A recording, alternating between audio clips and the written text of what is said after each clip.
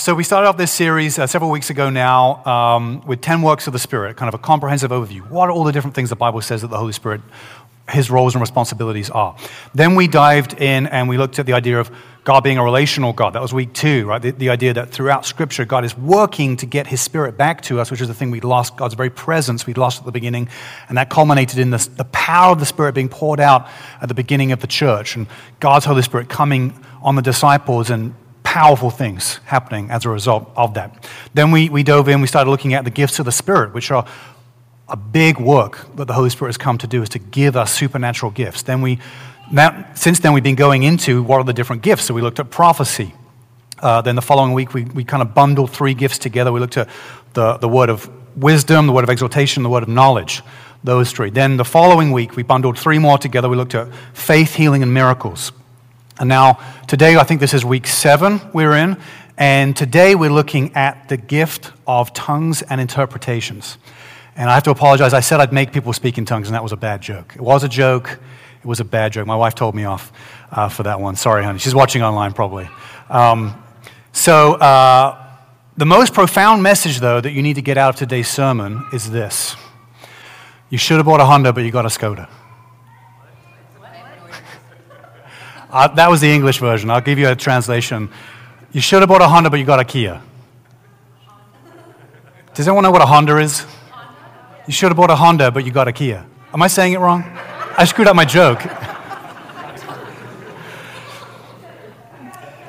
Well, that's the thing with tongues is when you're speaking in tongues, you speak fast. You should have bought a Honda, but you got a Kia. I ruined it. It's a classic charismatic joke, making fun of the gift of tongues. All right, let's pray because we need help from Jesus. Lord, we pray that you would speak to us today. Give us clarity, Lord. We know that this can be a controversial, difficult topic. We know that the gifts can be abused and have been abused, especially the gift of tongues. And we pray that you would illuminate and give us clarity from your word. But also we pray that you give us faith to pursue your gifts, whatever they may be, whether it's tongues, interpretation, something else. But Lord, that we would believe and that we would be mature, that we wouldn't be leading or walking out of our flesh, out of either ego or fear, but that we would be walking in submission to you and trust in you and in grace and in a desire to bless others. Lord, give us that purity of motive. We pray in Jesus' name. Amen. Amen. Now, regarding the gift of tongues, the Apostle Paul, let's start with the Apostle Paul. He says 3 things about tongues. We've got this little list here, 3 things. The Apostle Paul says that he spoke in tongues more than all of the Corinthians. So it sounds a little bit boastful. A couple of times Paul says things that sound a little boastful. Don't know his motives, but he says, hey, I'm glad I speak in tongues more than all of you. And they spoke in tongues a lot. Then he also says he wishes that everyone could speak in tongues. That's in chapter 14, verse 5. He wishes that. Hey, I wish you could all speak in tongues. And then lastly, again, he says directly, do not forbid speaking in tongues. And of course, we looked at this in previous weeks where the scripture says that the gifts will not pass away until we are face to face. So they continue on.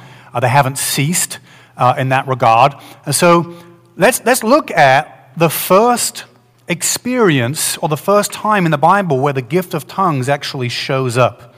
Let's jump into this. Acts chapter 2. This is the day of Pentecost, the coming of the Spirit. It says, when the day of Pentecost arrived, they were all together in one place. And suddenly there came from heaven a sound like a mighty rushing wind. And it filled the entire house where they were sitting. And divided tongues as of fire appeared on them and rested on each one of them. And they were all filled with the Holy Spirit and began to speak in other tongues, just means other languages. They began to speak in other languages as the Spirit gave them utterance. Now there were dwelling in Jerusalem Jews, devout men from every nation under heaven. And at this sound, the multitude came together. And they were bewildered because each one was hearing them speak in his own language. And they were amazed and astonished, saying, Are not all these who are speaking Galileans? And how is it that we hear, each of us, in his own native language? Parthians and Medes and Elamites and residents of Mesopotamia, Judea and Cappadocia, Pontus and Asia, Phrygia and Pamphylia, Egypt and the parts of Libya belonging to Cyrene, and visitors from Rome, both Jews and proselytes, Cretans and Arabians.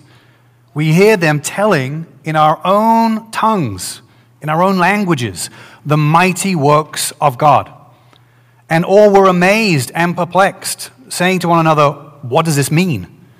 But others mocked and said, they are filled with new wine. This is God's word. Since the very beginning of the church, the gift of tongues was probably, it looks like the first gift that was given. And since the very beginning, the crowd has been split on this one. The crowd was split, right? Some people were amazed, some people perplexed, and some people mocked. Sounds like spending about 5 minutes on Twitter, all those things happening, and people accused of being drunk. There is great confusion and great misunderstanding around this gift. Tongues is an unknown language. When the Holy Spirit comes on a person and they start speaking in tongues, they're speaking a language that they don't know. So they're saying words out loud, but in their brain they're thinking, I just don't know. I don't know what it is, but I'm saying these words. And these words, there's blessing that comes in it, but my mind is not sure what I'm actually saying. But the Holy Spirit is giving me these words. It's a very curious thing. It can be, as we've seen here, it can be human languages. I guess, is there a possibility it could be a dead language that's not spoken anymore? Maybe, I don't know why that would happen, but you never know. God can do anything. It could just be sometimes a spiritual language. Perhaps it'll be the language that I'm sure there'll be a universal language in heaven. So maybe it's the future language of heaven that we're speaking. Or it could even be an angelic language. It's uncertain. Paul says if you speak in the tongues of men and angels but have not love, then you have nothing. He's not saying you can do that. He's saying if you were able to do that, but you hadn't. It's not a direct statement that you can do it, but it says maybe it's an indication that you could speak in the language of angels. The point is about tongues is it's a supernaturally enabled language that the person speaking it doesn't know. That's what's going on. And as we're speaking in tongues, God uses this gift. Why? Why did God give this gift? It's so, there's something a bit strange about it, right? Something a little peculiar about it. God glorifies himself through this gift in a few ways. The person speaking in other languages is blessed by the experience. There is, I speak in tongues, and other people have spoken in tongues. It is a powerful experience to do this. There's a wonderful experience of God's presence as you do this.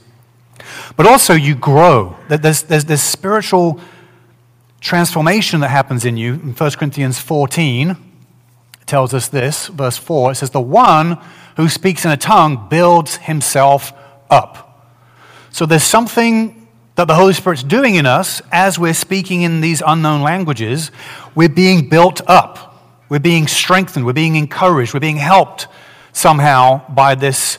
And that's the kind of anecdotal experience that people will tell you as they've spoken in other tongues. They'll say, yeah, I feel God's power as I do it. I feel growth. I feel God doing something in me as I do this. Now, if you're somebody who has done a lot of improv, or you're not short of words, learning how to pray may not be a barrier to you. You may be like, yeah, I can easily pray. I've got a loose tongue and can say lots of words, and praying can be easy. But I guess even with that, sometimes you can be stumped when it comes to if you're frustrated with God, or you're feeling stuck, or you're just, you're dealing with a difficult situation in your own life or someone else's life.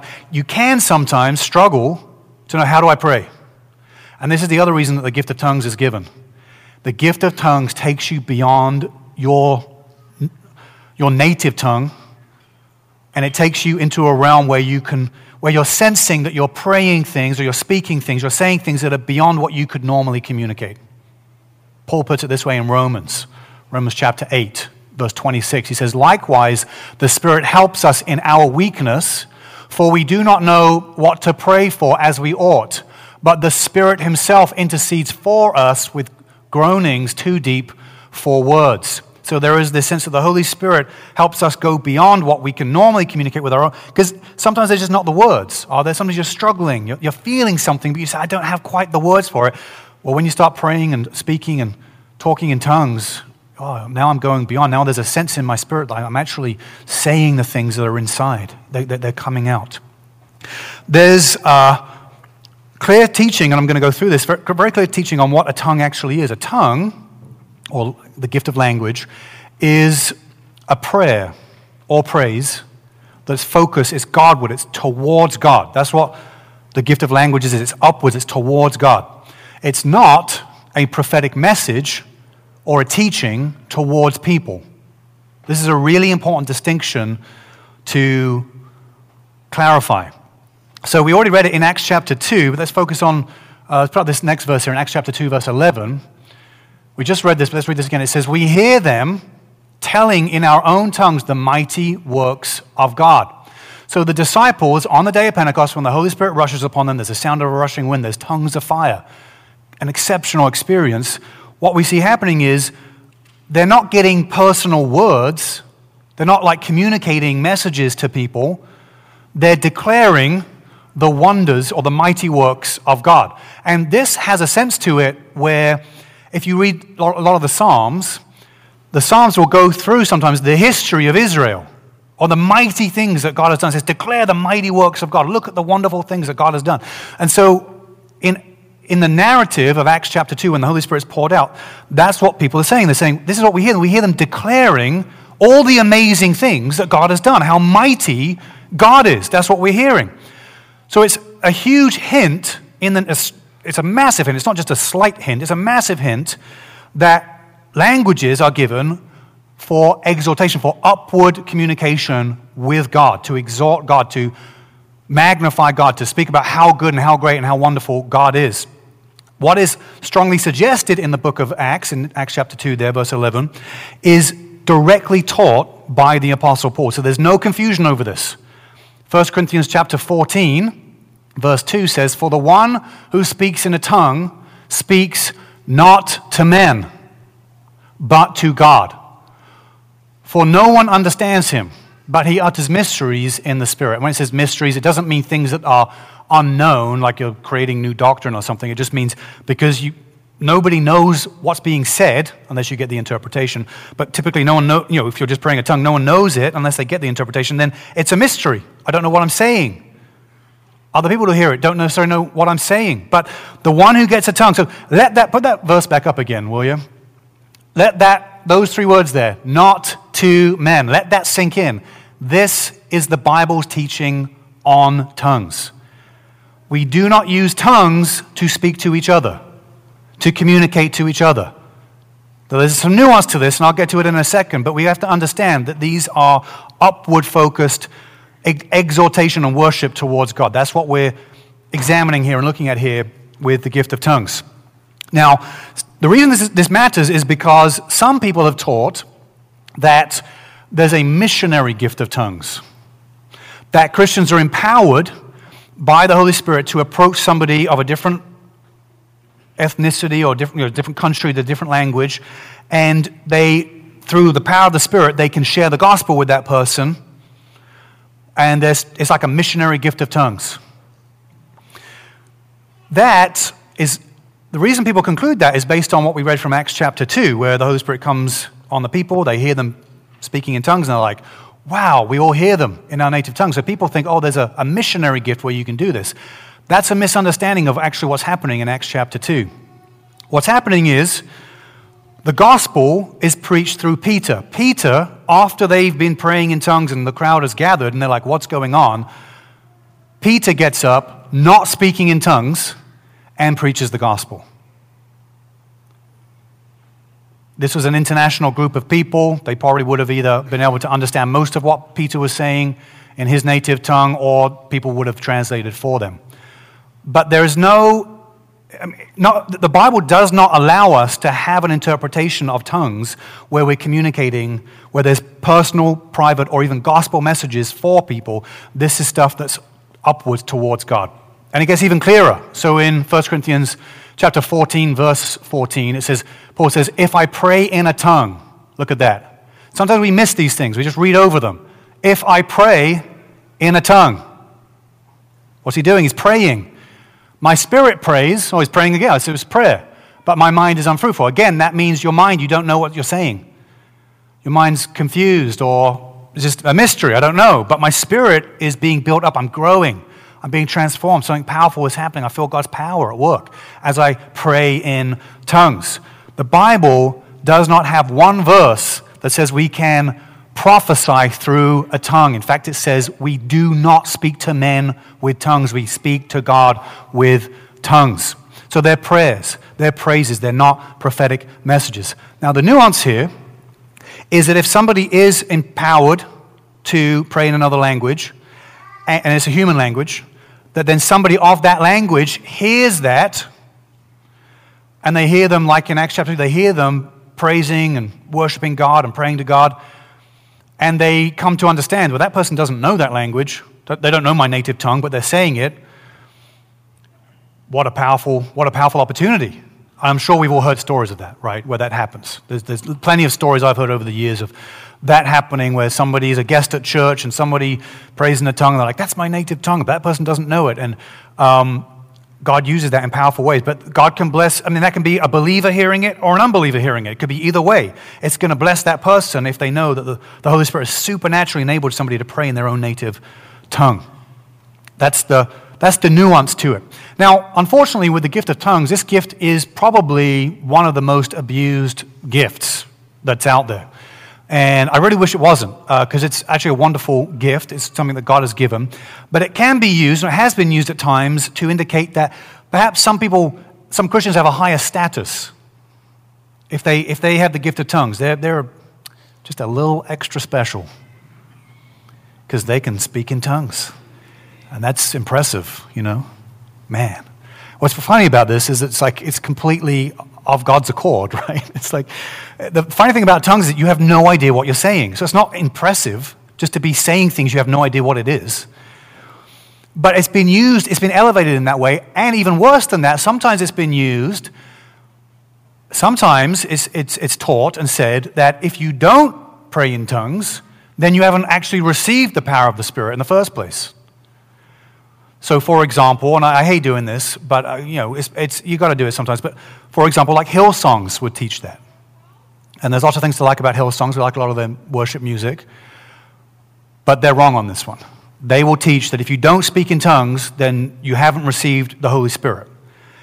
Problem is that's an extrapolation of Scripture. Scripture doesn't actually teach that. Some even take it further than that, and they say if you don't speak in tongues, that's evidence you're not even a Christian. Now that's way out of bounds, way out of bounds. So we don't elevate the gift of tongues. Actually, Paul seems to downgrade tongues because he says if you're going to really go after any gift, go after prophecy. I'd much rather especially that you would prophesy. And even some of the lists of gifts, tongues is at the end of the list. So it even seems like, hey, it's not one of the big ones. Even though it was the first one, it's not necessarily one of the big ones. Paul says it's good to desire it. I wish you could all speak in tongues. Hey, it's great to desire it, but there's no extra special Christian that gets to speak in tongues, that somehow they're better than others. Also, Paul says, do all speak in tongues? In the same line as he says, are all apostles? And we know that all are not apostles. Do all speak in tongues? The answer is no. No, so it can't be. The gift of tongues cannot be the one sign that you have to get to know you're a believer or to know you've received power from the Spirit. It cannot be based on what the Scripture says itself. We have to wrestle with the text. It's hard to be challenged sometimes on these things if we've been in environments or believe things that have been contrary to this. But that's what it means to be a Christian, is to be humble and to say, I align myself with God's Word. God's Word is trustworthy.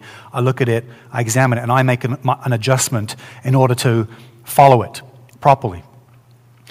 There's really the gift of tongues is very simple actually, and there's two expressions of it. There's kind of a personal expression of it where you can just you and God, you're just praying in tongues. You're just praying to God. There's also a public expression of it, where in a gathered group of people, somebody might get up and share a tongue with everyone. They're exactly the same gift. I think sometimes people are hesitant to want to seek the gift of tongues because they think, well, I wouldn't necessarily mind the first one as long as no one knew. But the second one is a little scary because then I have to get up in front of everyone and say all this stuff that doesn't make any sense in your brain. But I don't think we have to. I want to encourage people not to worry about that, because just because you have the private gift, prayer language of tongues, doesn't mean the Holy Spirit's going to cause you to bring a public tongue. The only difference between these two things is that a publicly brought tongue, so it's in a group of people where anyone can be present, it really needs to be interpreted. That's the teaching of Scriptures. You need somebody who can then get up afterwards and say, this is, they can basically give you the meaning of it. And they can pray afterwards and explain what it is. But with a private tongue, you don't need to do that. There is a lot of stigma around the gift of tongues, isn't there, in our culture? Massive stigma that it's mocked, it's made fun of. You don't have to watch a lot of media to kind of come across something where someone's making fun of tongue-speaking Christians. One of those kind of moments, I'm always a little bit like, ooh, I'm one of those people, And because of that, I think we have to be extra sensitive and extra careful with this gift. You have to, there's something in Christianity called contextualization, where you don't change the truth, you believe it wholeheartedly, but you say, how can we communicate it and how can we practice it in a way where it makes sense to the culture that we're in? And that's a real discipline. That takes maturity. It takes time to do that. And you do that with the Bible, you do that with the gospel, but you have to do that with spiritual gifts as well. So there's a stigma around tongues. And so my feeling is that if you're going to have somebody in a public meeting like this pray a tongue out, which we are open to, we've had it.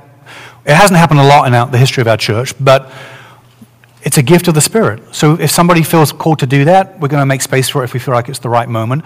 But here's how we would do it is, we would always explain it before it happens, which is not that hard. It doesn't have to take that long. You just turn to some verses in Corinthians. Hey, this is what the Bible says, this is why we do this is what it means.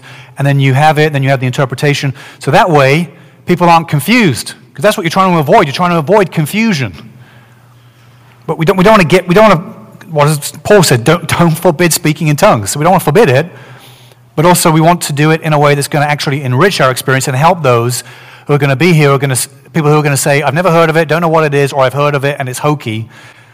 The people would actually get a sense of like, okay, I could see that God was in that. Something beautiful, powerful happened in that moment, but I was ready for it. Paul even says in Corinthians, he puts some restrictions around how many tongues you would have in a public meeting. He even says like, hey, listen, at most have 2, maybe 3. I'm paraphrasing, but he's like, most just, a couple of these are good. 3 at most. At the very most you have 3. And even to me I'm like, Paul, that 3 sounds like a lot. Like that just sounds like a lot, Especially some people can go on for a long time, And that's the thing, the gift is a very exciting thing to experience, a very wonderful thing to experience. And so you want to keep praying, and because you're like, God, the Holy Spirit's empowering me to do this. This is a wonderful thing to do. We actually have an example here in 1 Corinthians 14 of a private gift and the public gift of tongues. So it says, if there is no one to interpret, let each of them keep silent in church and speak to himself and God. So this is almost a public tongue. Someone's like, isn't this strange? A Christian in a church meeting is like, oh, I've got a tongue I want to pray, but they don't have confidence that they can bring the interpretation. They don't know what it is. And you're like, well, we're not really, the people with the gift of interpretation aren't here today, so we're not confident. So you say, well, okay, so then you're just going to have to go back to your seat and just pray it yourself. So it was almost a public expression of it, but now it's turned into a private expression of tongues. And notice it's between them and God, right? Speaking to himself and God. So they're going to hear the tongue themselves, but again, it's towards God. They're not prophesying to themselves. They're speaking to God with this, which is why, again, it's prayer and praise. It's upwards focused. This gift there is something strange about this gift. I sometimes, whenever I hear somebody praying in tongues, sometimes, depending on how it's going, sometimes I'm a little bit like, oh, Lord, help us. Even though I even myself pray in tongues. It's that skepticism in my own mind coming through. But let me just say this, even publicly, you'd want to have an interpretation so it makes sense to everyone. But even if you're just in the pews and you're doing worship time and you have the gift of tongues and you're praying or singing in tongues, just be conscious of who's around you. Just be conscious of that. Be thinking, I don't know if maybe this person next to me, they look pretty new. Maybe they've never heard anything like this before. I almost scared away Taylor many years ago. He came to a prayer meeting. We were in a prayer meeting, so it was his fault. He was brand new to the church, never heard about tongues before, and I started praying in tongues over him. And he's like, I'm never going back to this church. This is weird. And here he is, all these years later, praise God. So something happened. But God gives this gift. In 1 Corinthians 14 again, verse 26, it says, when you come together, each one has a hymn, a lesson, a revelation, a tongue, or an interpretation. Let all things be done for building up. Let them be done. We have to have open hearts. We don't get to just make this up as we go along or do the things that we like the most or things that are most comfortable for us. We want to be people of the Word and people of the Spirit. And the Word is telling us to be people of the Spirit. And also, the world has nothing sacred going on. The world just has cool stuff. And after a while, people get tired of cool stuff. They want God. They want something powerful. They want something beyond this life, something spiritual. And if tongues, interpretation of tongues, or prophecy, or praying for healing, like these things, this is power. This is power. And for people to see God at work, for people to come into the church and then leave and be like, well, if there's a God, he wasn't really doing anything there. I mean, if you're going to believe in God, you believe in anything. Anything is possible with God. And so we want to be those who are open, those who are hungry, those who say, we're willing to do this. Willing to open ourselves up to receiving prayer languages from God. And then if they're going to be shared publicly, we're going to seek the interpretation of it. It's not sinful or evil or bad to not have an interpretation. It's just not ideal. You just want to strive for it. I've been in meetings before where someone had a tongue and no one interpreted it. And then you're just left scratching your head. You're just like, well, I guess that was that. And you're like, let's transition and move on. So it's not horrible. It's not like, we did something really terrible. It's just, when we're looking at Scripture, we're like, well, we really want to seek the interpretation of it. And we're told, hey, if someone's got a tongue, they should pray for the power to interpret. They should pray themselves. God, give it to me so that I could give the interpretation myself.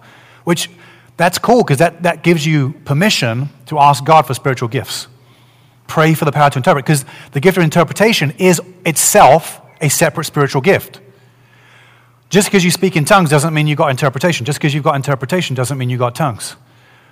You might be, that's my specialty, is I clean up after all the crazy tongue people. I have to go around and clean up after them because they're just leaving a mess everywhere. All these random words laying around. And I have to put order to it and make it make sense to everyone. That's your specialty. We need you, seriously. A lot of Pentecostal churches out there, they need you. That was mean. I shouldn't have said that. Forgive me, Lord. Forgive me, Lord.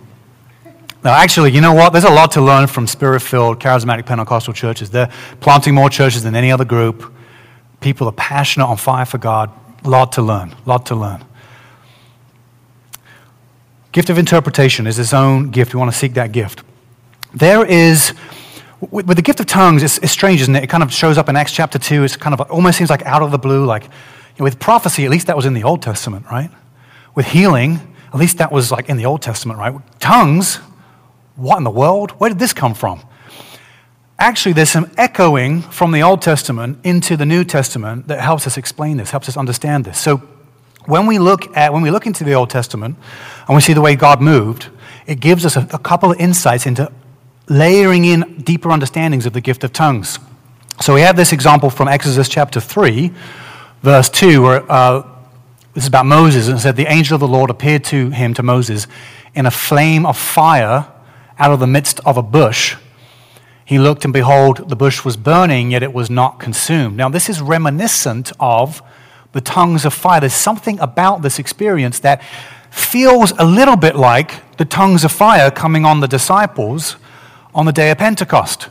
And the difference is, in the Old Testament, you had the flames were, they're not actual flames because they're not burning anything. But they look like flames, but they're not flames like we know. It's spiritual somehow, but it's not consuming the bush. But it's not on people, it's on the bush. And also it only came to one person, it came to a prophet. So in the Old Testament, you've got the Spirit's power coming externally in that way, and to one person, to a prophet. In the New Testament, the tongues of fire come on the people themselves. The Holy Spirit comes on them directly, but not just on a few key people, on all of them. They all receive. That's a wonderful, there's an echo of it in the Old Testament, and you see it, boom, it's coming back in the New Testament. Then we also see the other echo here in the Old Testament is with the Tower of Babel, where the people, they're not following God's plan to spread out on the earth and, fill the earth and multiply on the earth. They're gathering together in their hubris and their arrogance, and they're trying to build this skyscraper to reach the heavens, like we're going to be like God. And it says this in Genesis chapter 11, verse 7. It says, come, let us go down there, and there confuse their language, so that they may not understand one another's speech. So this is a curse. This is the beginning of different languages on the earth, and then people not being able to communicate and spreading out to different parts of the world, and there being divisions between people groups. And so then what you see in Acts chapter 2, verse 8, it says, we hear, each of us, in his own native tongue. This is the curse being broken. So where God brought that curse in Genesis at the very beginning, you got to spread out. It was to force them, to humble them, but also to force them to spread out. And that brought division and difficulty. Now, with the Holy Spirit coming in Acts chapter 2 on the church, it's a sign, it's a symbol, it's an indication that this work is for all people. It's not just for Israelites. It's not just for Jews. It's not just for people born as descendants of Abraham. This is for every single one of us. So this gives us permission to shine the light of the gospel, to shine the light of the goodness of God, to shine the praises of God as bright as we can, because this power comes. The Holy Spirit has come. Tongues have come. Interpretations have come. Healing has come. These gifts have come. Prophecy has come to break down barriers, to break curses, to open up hearts, to fulfill promises, to do a new work. And this is a global work that he's doing that is communicating the love of God to all people. Now, as we said, not everyone's going to speak in tongues. But everyone can at least get one gift. We've said that before, and probably maybe 2 or 3 gifts. You might better get a few of them. And it's okay if you desire a gift to ask for it. I do, even though I think it does say not everyone can have the gift of tongues, I do think that if you don't have it, I think there's still permission. I think it can be available to you. If you don't want it, don't worry about it. That's fine. Just make sure you don't want it for the right reasons. But if there's any desire or interest in there, I think you can ask for it. I think you can ask joyfully for it. I think you can ask with persistence. I mean, there's lots of verses in the Bible where Jesus is like, keep knocking at the door, keep asking, keep persisting, keep seeking me for these things. So if it's a desire, if it's something you say, I feel like that would grow my experience of God, ask for it. It says this in 1 John chapter 5. It says, and this is the confidence that we have towards him, that if we ask anything according to his will, he hears it. And if we know that he hears us in whatever we ask, we know that we have the requests that we have asked of him. So of course it's in accordance with his will, so if it's not his will, then it won't happen. But if it's in accordance with his will and we ask, we can have confidence that God's going to do something. So if you desire it, ask for it, but make sure you don't neglect the gifts you already have. Make sure you don't despise how God has already designed you, because it can be so easy to compare yourself and say, well, I'm like this, but these other people are like this, and that's more exciting. Don't do that. Be really happy. Get to a place of happiness and acceptance of this is how God has made me. He's wired me this way. These are the gifts I express, and be excited about that and say, how can I use that to the best of my ability? And then with a mature heart, if you do desire like something like tongues or another gift you don't have, then pray with joy and with persistence. Say, God, would you fill me with that? Now, don't ask if you don't believe. If you're not convinced theologically that this is true or real, don't.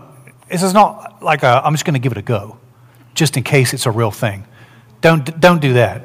You need to be convinced theologically this is true. This is for today. The Apostle Paul spoke in tongues more than all the Corinthians. It's for today. I believe it theologically. But then, as I'm asking, I should expect. I should have expectation. And if that doesn't work, then try coffee. Coffee might help as well. Some people say that when they are experiencing the power of the Holy Spirit and they're feeling a sense of praying in tongues, almost like it's like a welling up inside of them. Like there's power there. There's a welling up, a bubbling up inside of them. Words start to form and sounds start to form. A rhythm starts to form and they kind of blurt it out. They start speaking it out. That happens for some people. But I've also heard of other people, they pray, and they ask for it, and they don't feel anything. Either in that moment or later on, there's just a prompting, there's a sense, I need to try this. I need to step out and try this. And I think in that situation, so for some people it might be more emotional, might be in a time where there's, if it's in a time of worship, music stirs up our emotions. You have to be careful about that. That's a good thing. Mostly that's a really good thing. You just have to make sure you're not being manipulated by it, because people can use it that way too. But God's given it as a gift to actually make us happy. So let's play music because it makes us happy in God. So we want to be, so if there's a welling up and a joy, great, go with it. But also you might be the kind of person that is you're just more, rationally minded about these things, more pragmatic about it. You might just be the kind of person that says, I believe in Jesus. I've got faith that if I ask for the Holy Spirit to come, He's going to be here. And if I ask for the gift of tongues, I could try it. It might be a little bit more of a pragmatic approach to it. Either way, we've got to understand this. The Holy Spirit doesn't speak in tongues. We do. We do it by His power. We do it by His prompting. We do it by, He's putting stuff in us, but we have to step out. And if you think about a baby learning language, they just learn a few words at a time, right? Usually your kids learn the word no pretty quickly. It's always amusing as a parent. It's always shocking as a parent, the things that your kids start saying. You're like, do we say that a lot? I've got to clean up my language here. Remember the first time our oldest son in the back there, Jones, no, Mama! Shouting at my wife, running away, no! Kids learn no pretty quickly. But even when you're a small child, humanly speaking, you just start learning a few baby words, a few key words, right, to get by, and then you add on over time. There could be something similar to this with tongues. Even Paul says, when I was a child, I spoke like a child. He's actually, in the context of tongues, he says this. When I was a child, I spoke like a child. And he says, when I grow up to mature manhood, then I leave childish things behind. And that mature manhood is talking about the next life, being in heaven. So we won't have the gifts in heaven. We'll have reached full maturity at that point. So I won't have that gift in heaven. So he actually is likening the gift of tongues to actually speaking like a child right now. It's kind of an interesting way to look at it. So maybe you just get a couple of sounds, a couple of words. It's like baby babble, and you start trying it out. And I got to tell you, most people feel really stupid when they start doing this. You feel dumb. And it's a great way for our enemy, for spiritual forces of darkness, to make us feel extra stupid about it. And to convince us we're just making it up, it's not from God, all those different things. You have to fight all that. That's spiritual warfare. You have to fight all that. But you can be confident, if the Holy Spirit's empowering me, I've asked in faith and I'm trying this, I can have confidence that God will use this, that I'm speaking things that are going to glorify God.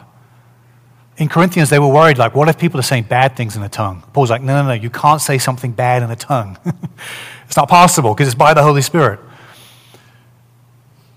Let's have faith for this. Let's trust God for this, that we can move in this way. The gift of tongues, actually, and interpretation of tongues, can be a bit of a symbol to us of the great message of Jesus, of what Jesus has done on our behalf. Just as tongues is given to us by the Holy Spirit, it's something we can't do it ourselves. We can't muster up the ability. We don't know what we're saying. What Jesus has done for us, the free gift of grace, the forgiveness of sins, it's not something we can muster up. It's not something that we learn, that we figure out ourselves. It's something that completely comes to us from God, 100% from God. Maybe the gospel itself, this good news of grace, maybe it's felt like a foreign language to you. It just felt like gobbledygook. Like people are saying things, and some of it, every so often I catch something that goes, oh, that sounds kind of good, but I don't really get the whole thing. Has the gospel message itself felt like a tongue to you? It's felt like just foreign language. Let me give you the interpretation today. Let me give you the meaning of it today, to make it crystal clear. Because this gospel message of Jesus is set apart from all other systems of faith. All other beliefs that you could ever have teach you that you have to work at being better, to be made right with God, to have your sins forgiven, to be cleansed of the evil of your own heart. You have to work at it. To be made right with God, it's on you. And the message of Jesus is the complete opposite. And this is how plain, how clear, how freeing, how wonderful it is you and I, we cannot do it by ourselves. It is impossible. We have good works, but the Bible says our good works are like filthy rags. We're made in God's image, so there's kind of something good there still that's reflective of God, that we can do good, but it's nowhere close to enough. It doesn't even get us anywhere close to enough. And so instead of us having to do the good works to take away our sin, Jesus did all the good works. And then he substituted his life for our lives. Sacrificed himself, gave his life for our life. A substitutionary sacrifice, switched places for us and with us. And it's free. It's something that is done to you. All you do is you respond to it. And you respond to it through repentance. You come in humility and say, God, I've sinned. Forgive me. I trust in what you have done. Not what I've done, in what you have done. Hopefully that's in your native tongue. If you're still scratching your head saying, I don't get it, you got to press in. It sounds wrong to a lot of people. Say, well, surely I have to do something. Surely it's on me somehow. No. If it was on you, that's bad news. But the message is good news. It's not on you. It's on Jesus. So trust in Jesus. If you want to ask God to help you pray in tongues, then we're going to make some space to do that.